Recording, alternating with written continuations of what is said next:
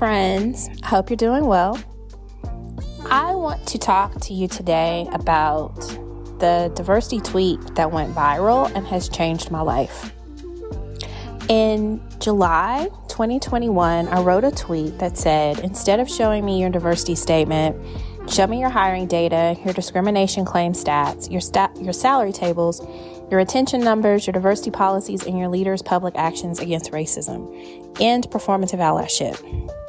Friends, it has almost been a year since that tweet went viral, and I have heard from so many people across industries about how these words have transformed their approach to diversity, equity, and inclusion. Someone asked me on a podcast episode how I thought about this tweet, and I can honestly say that in my business, I wrote a class, or I created a class called You've Met Your Diversity Quota, Now What? I was focused on retention because so many people emphasize recruitment. All the efforts are placed in making sure that someone walks in the door, but so little effort is made to keep people there. And even more than that, I see where when people start pushing in an environment and say that it's not right, they'll get pushed out. If people in that space don't want to change, they will do whatever's possible to make sure that change doesn't happen. So when people start asking for the same people to adhere to the values that they said they professed at the beginning of their recruitment, that's where problems come. So this whole statement is about transparency. It is about authenticity. It is about accountability. It is making sure that an organization is who it says it is.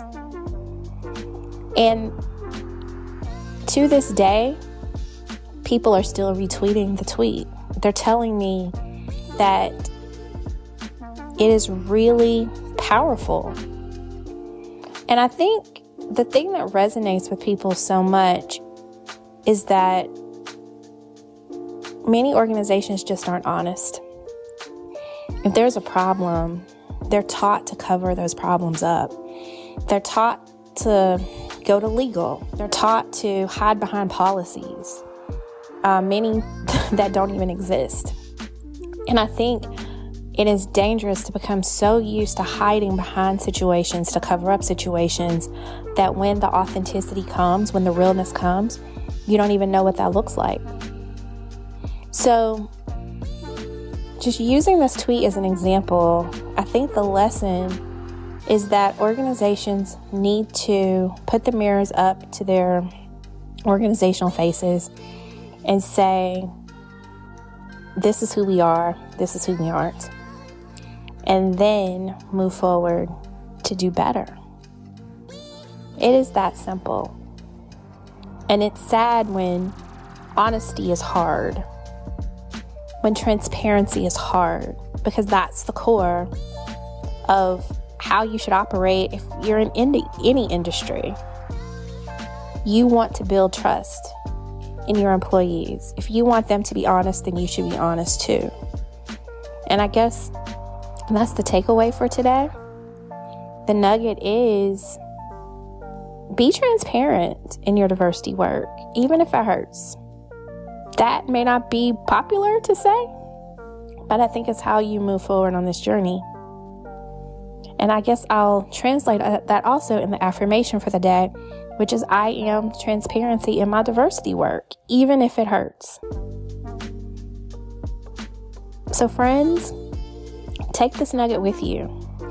Reread that tweet and break it down in your own organization. Sit during a lunchtime conversation, on a Zoom meeting, in your diversity training, and ask, how do we measure across these dimensions? How do we measure when it comes to doing authentic diversity work? Check out this tweet and other tweets on all my social media platforms at Dr. Monica Cox. Go back and listen to some of my episodes. Tell me what you think about them, because I am dropping the gems. I just want us to get this work. I just want us to learn something every day. I'm a teacher. I'm a professor. And this is my way of teaching you. And this is my way of communicating with a community and a village. That means a lot. Email me, info@drmonicacox.com. If you want more, I consult and we can break this down. We can figure out what this looks like in your organization.